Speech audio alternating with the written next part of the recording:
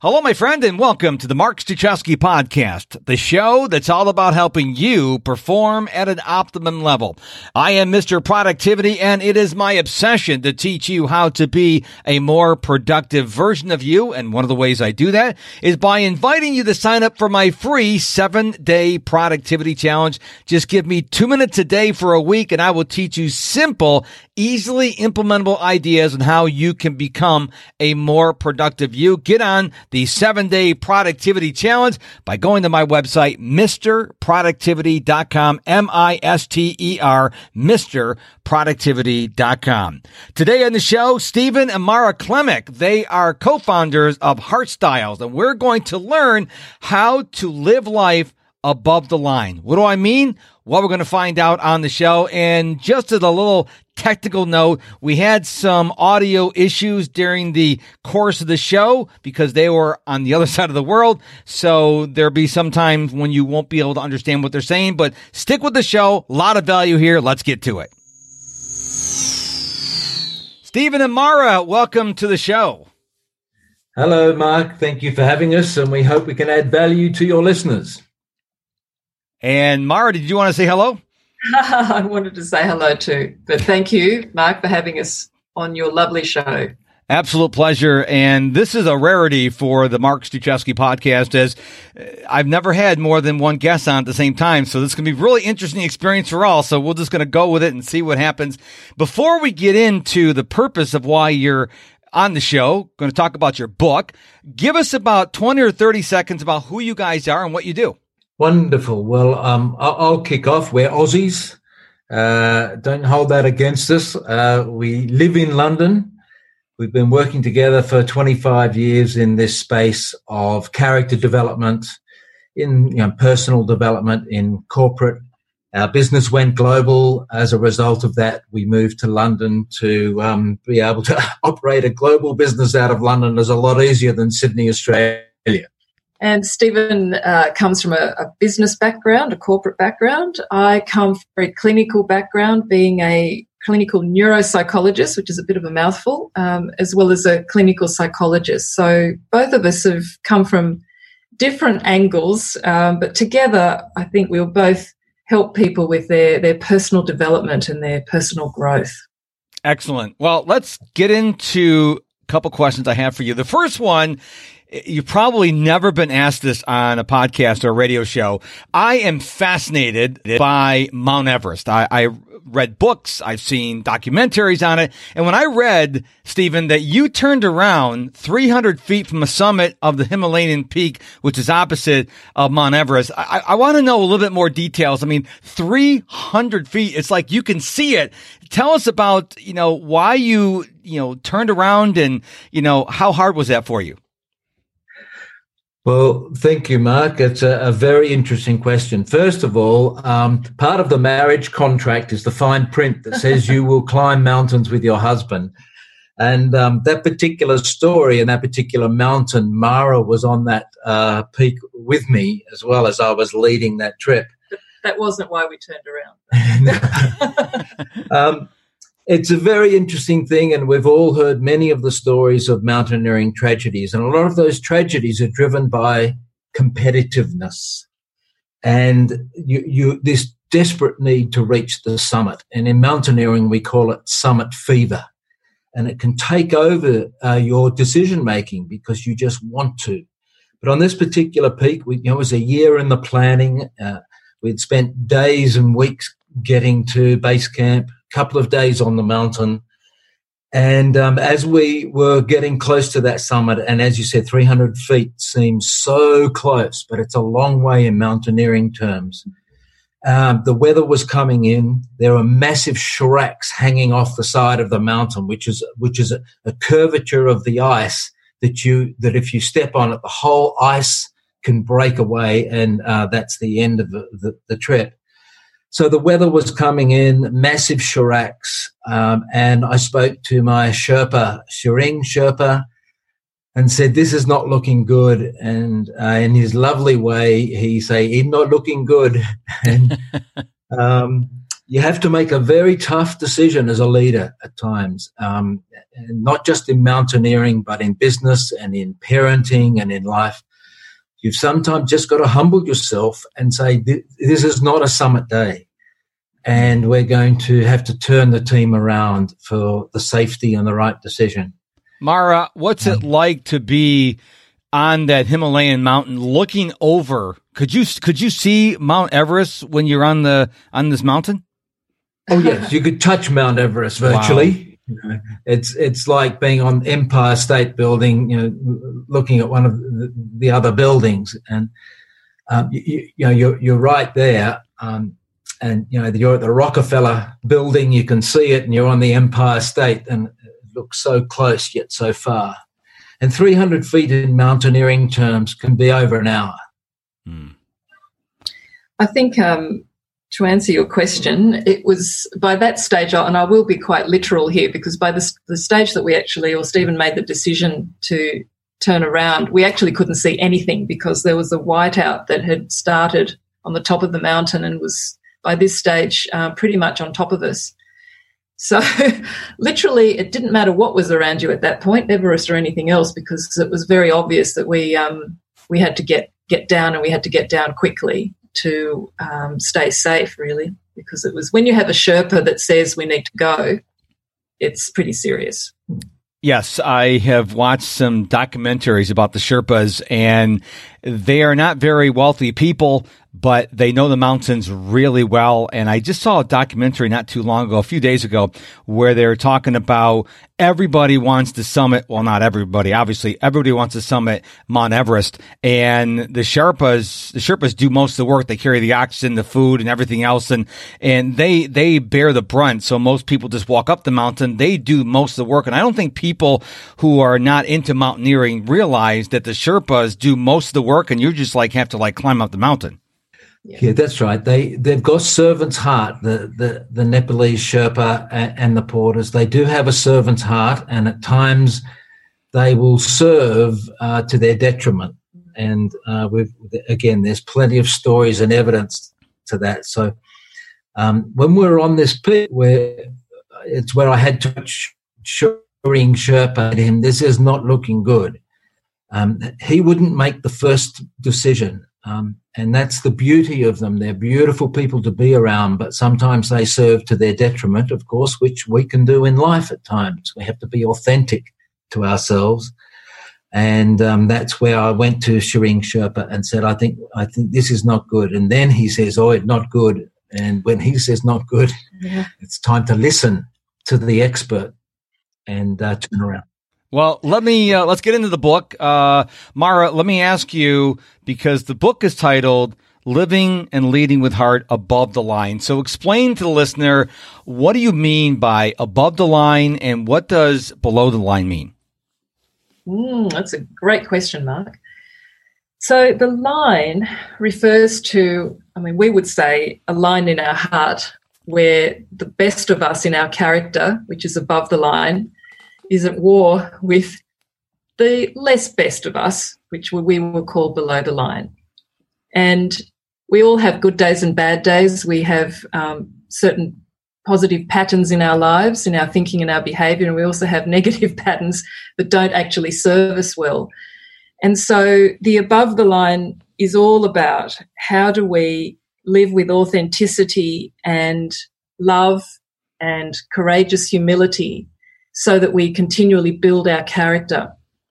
And colloquially, we say we're living above the line, and depend less on our insecurities, which are really the below the line styles of thinking and behaviour, which are out of insecurity, but they're coping strategies.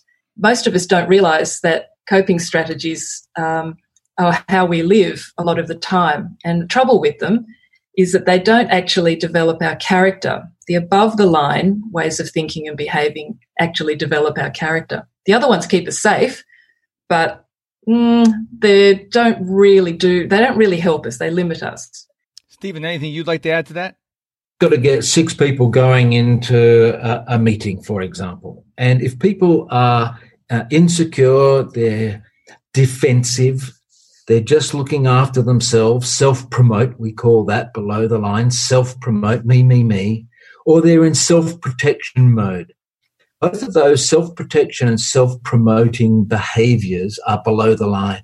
And if you've got 6 people in the room who are trying to solve a problem or come up with an idea or a strategy, and those 6 people are operating out of that behavior, we all know that that meeting is not going to be effective. It's not going to be a good use of time. People are going to play politics and be approval-seeking or competitive or controlling, and we're not going to get the best out of that meeting. And that's what we observed in all of our research, 18 years of it. But if those people could come into the meeting, not about self, not about me, but we, this is the above-the-line approach. We still want to drive results. We still want to come up with ideas, and we still want to win. But we're doing this out of a different heart attitude. And that heart attitude is what we talk about in the book about living and leading with heart above the line than living and leading out of fear and ego below the line. I love it. Now, you write something in your book that I found very interesting. When I first read this sentence, I was a little confused, but then obviously you explained it. What do you mean by we are all an and, A-N-D? Yes, an A-N-D. When you say that in your Aussie accent, no one knows. So we're all an and. An A-N-D. Well, Mark, in any one day, we can live below the line and above the line. Something can trigger us to go below the line. You can be driving in the traffic and someone toots their horn at you, and all of a sudden you become passive and defensive. Yet in that same day, you can be an and. You can be above the line and loving and compassionate and understanding. And I'm sure you've experienced that. And that's what we mean by everyone is an and. And I think it was born out of a lot of our teaching of helping people have compassion for other people when people were defensive. Because it's very easy when someone is being, we would say below the line or defensive to you, it's easy to really arc up and meet that behaviour with your own defensive behaviour. And the and concept actually, I think, helps us understand that we can all be a bit of both. And just because in one situation someone is really defensive and annoying or whatever it is, in another situation that same person can be kind and thoughtful, etc. So both of those things can live in the same body, in the same human. And I think when we think about people being an and, it's got a lot of grace on it for not only ourselves for being an and, but also for others. Something you wrote in the book that really struck me was the difficulty of many stuck in pride is that the issue behind the issue and can be difficult to recognize within ourselves or others. So talk to us a little bit about pride and the issue behind the issue. Well, Mark, first of all, there are 2 types of pride. There's ego-driven pride, which we would call on a mountain summit fever. I just have to get to the top no matter what. The other type of pride is love, when you're proud of yourself or proud of other people. So what we're referring to here below the line is the ego-driven pride, the pride that has to control everything and compete in a negative way and be better than other people and be perfectionistic. And it's all about me with the ego. So that's the type of pride that you see. It does get results at times, but it doesn't build culture, and it doesn't build a personal character, but it certainly doesn't build culture in teams and people and relationships. And this was the one of the values that we identified that drives negative behavior, this below-the-line behavior, ego-driven pride. And, of course, as we said, above-the-line pride is what we call love. And it's great when someone can come and say, I'm very proud of you and I'm proud of my brand and I'm proud of what we've achieved. That's love. That's positive pride. It's just the deception of this ego-driven pride that we wrote about in the book. And that was one of the values. And the other value that we discovered that everybody talks about is fear. And fear fear of something drives the ego pride. So fear of not making it to the summit, if we continue this mountaineering analogy, fear of people saying, oh, you didn't make it to the summit. You turned around at 300 feet. That's right, because I knew that was the right decision. Where the ego says, oh, no, I can't turn around, people will say I didn't make it. And the ego, we say ego-driven competitive mountaineers end up dying. And there's plenty of stories to justify that statement. So that's what we mean by ego-driven pride. Mara, question for you is, I normally don't like formulas. I tell people we don't talk about math on the show, but you have a formula that you talk about in the book that I really enjoyed. S plus T equals B. What is that formula? Well, first of all, what do the letters stand for? And what does that formula mean? Well, we do joke that it is the answer to everything in life. If only it was that simple. So S plus T equals B is a good old play on Psychology 101, which is the S stands for situation, the T stands for thinking and a couple of other things, and the B stands for behavior. So situation plus thinking equals behavior. The interesting thing is that in all situations really, we will behave as a result of triggers in that situation, and our behavior will be based on how we think. And the interesting thing about our thinking is that we are reacting to or responding to triggers in current situations which are embedded in what we call templates. And templates are old memories of experiences that have been significant to us and have been filed away in our little filing cabinet. And they get triggered by certain cues in current situations.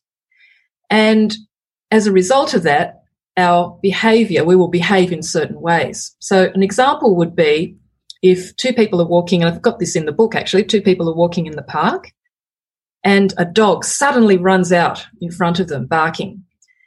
If person A has old template that is positive about dogs, and that is triggered in that moment that person A sees the dog, they will think, oh, what's going on for that dog? There must be something wrong with it, so I need to go and just pat it and make sure it's okay.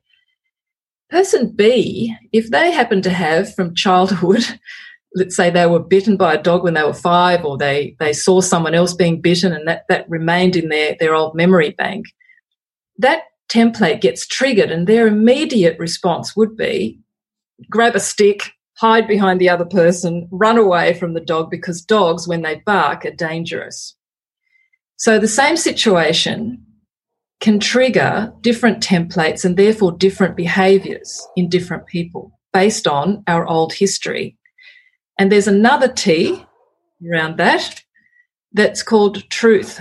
So in old experiences with templates, we will create a belief system or a truth about, for this example, dogs. So person A has a truth that says all dogs are great because I loved dogs when I was young and had a puppy, therefore they're all good.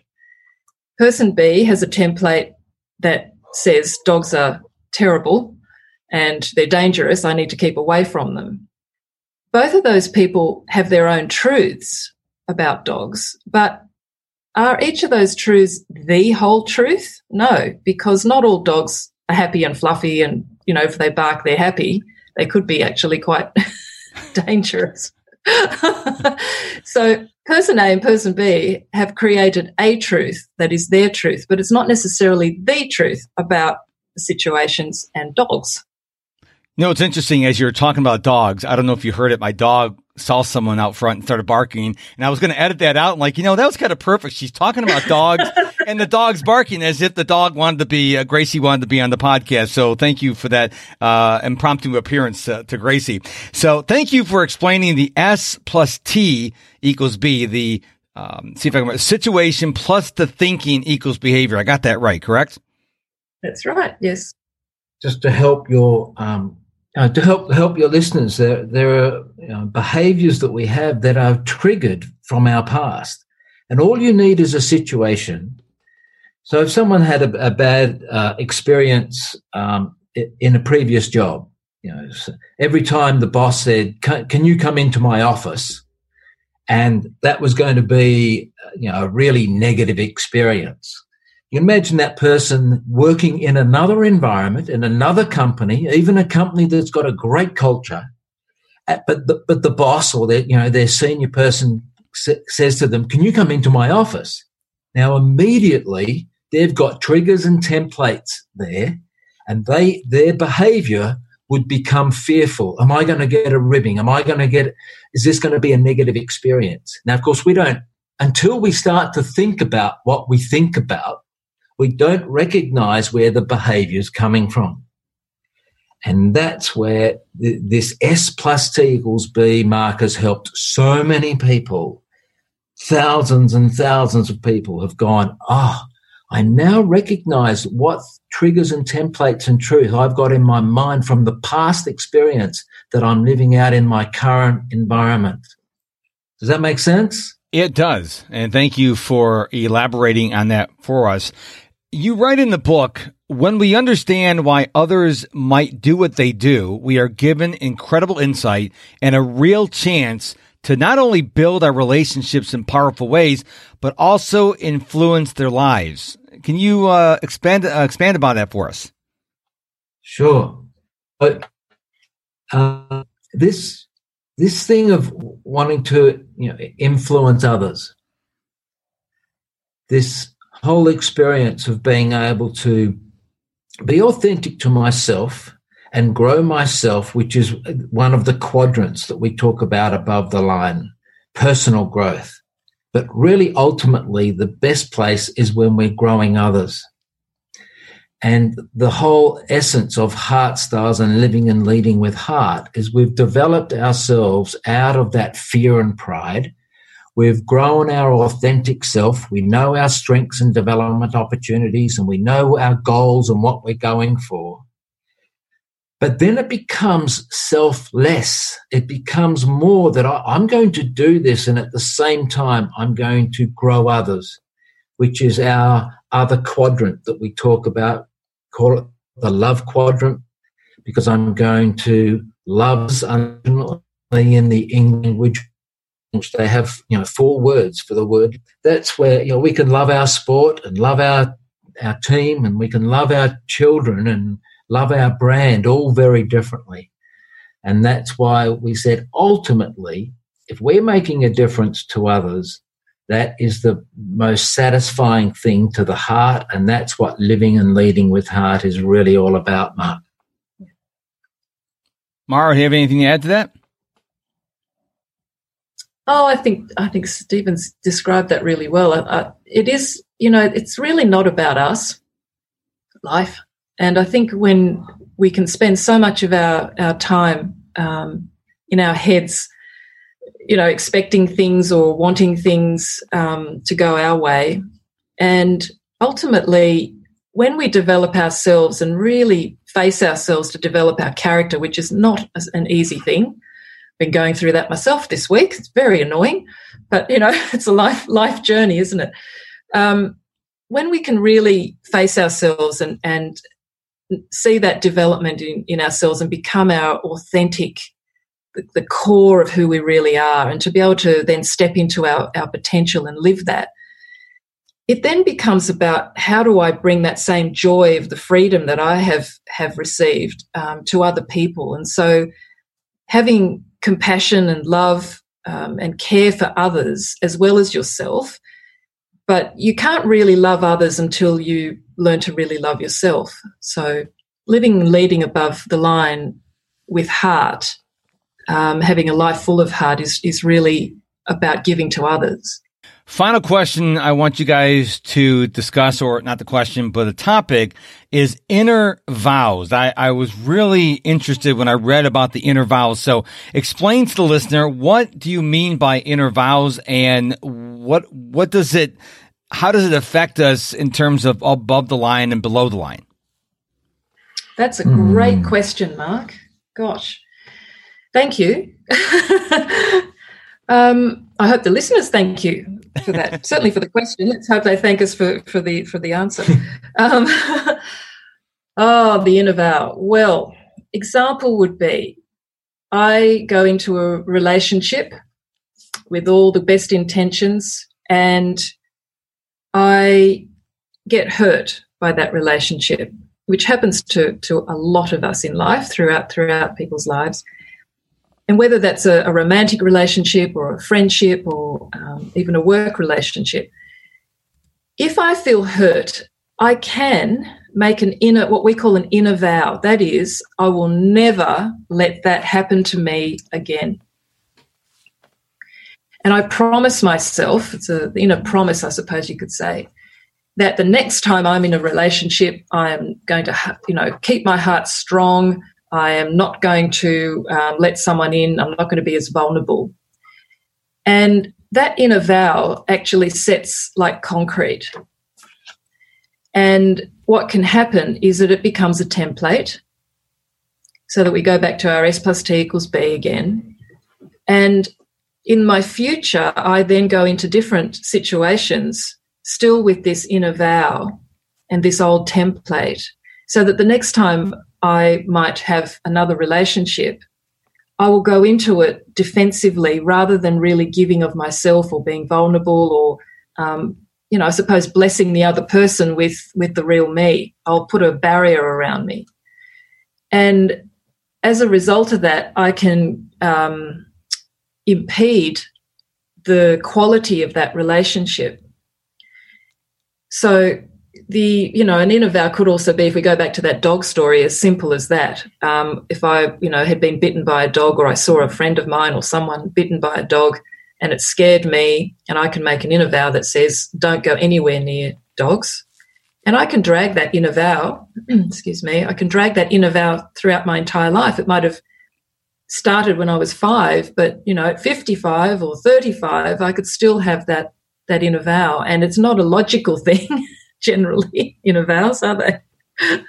But they're a very heart thing, and they can remain in our life in a negative way, even though we think that they're protecting us. They imprison us. They put us into behind a wall, really. Stephen, did you have anything you wanted to add for inner vows? I'll never speak up at a meeting again because I was chopped down. And often those inner vows come from hurtful, painful, or embarrassing experiences. Yeah. And I can tell you many a story that I had to overcome many of an inner vow from my childhood. And when you look to find that I've had to overcome a lot of inner vows and change the attitude and change the mindset. There's also positive vows. One of my positive inner vows is I will not deal with conflict on email.